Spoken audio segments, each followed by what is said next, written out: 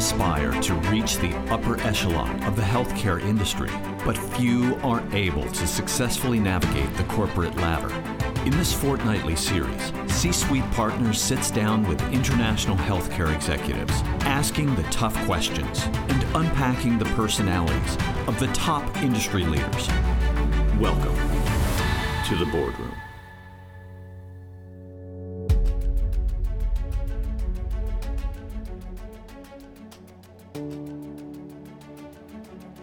Stephen, thank you for joining C-Suite Partners in the boardroom. Not a problem. Talk me through what you've done in your role over the past 5 years as a part of the digital innovation piece. Yeah, well, that is one of my crowning career moves, Yes. if you like, in getting that over the line and being able to have a very successful rollout, which we rolled out at Princess Alexandra Hospital, around 1,000 beds, and we're just at the moment doing our last hospital of 200 beds, so around 2,000 beds all total, 5 hospitals with an integrated system across all of those hospitals. And what do you think was the successful ingredient? Because that's a very, very big job and other people have failed with that. Now in hindsight, what do you think that was?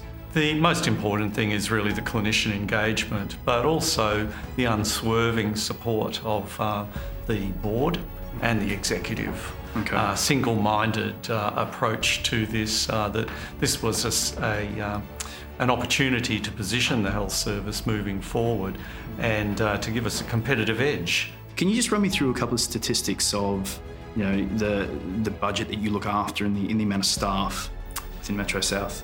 Yes, well, we employ around 14,000 staff. Our budget's 2.4 billion Australian dollars annually in expenditure.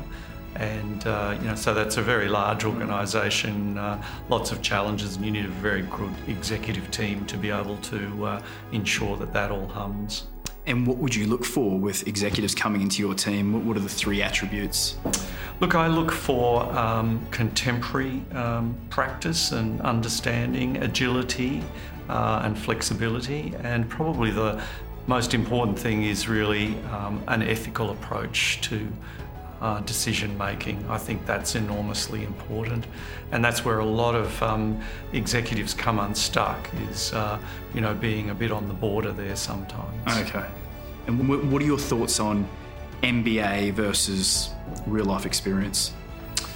Look, I think these days we do need, there is an expectation that people will have had the rigour of tertiary studies in a master's sense.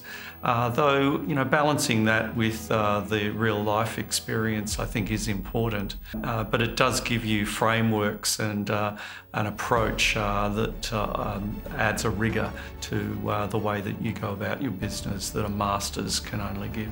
Would you go back in your career and think about moments where you would actually ask for help? And if you were asking for help, who would it be?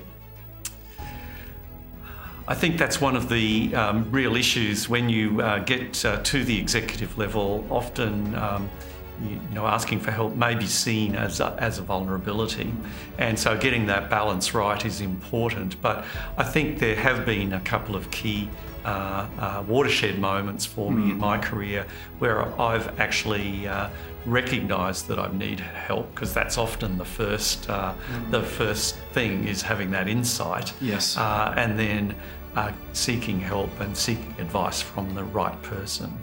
And making that transition, that clinical to the executive space, was there a specific skill set that you thought you needed to uplift? I think managing staff, does require a finessing, and it often requires, what I think is the element of emotional intelligence into being able to put yourself in their shoes around decisions and concerns that people may raise from time to time. So I think whilst your medical training and your experience as a medical practitioner provides you good insight into patients, having and the empathy that is in that space does stand you in a reasonably good stead, I think, for understanding the impact of decisions on individual staff members and when the concerns are raised. And what about your career in one word? What would it be? I'd like to think it was committed. Committed. Stephen, thank you for spending time with C-Suite Partners in the Boardroom. Pleasure. Pleasure, Michael. Thank you.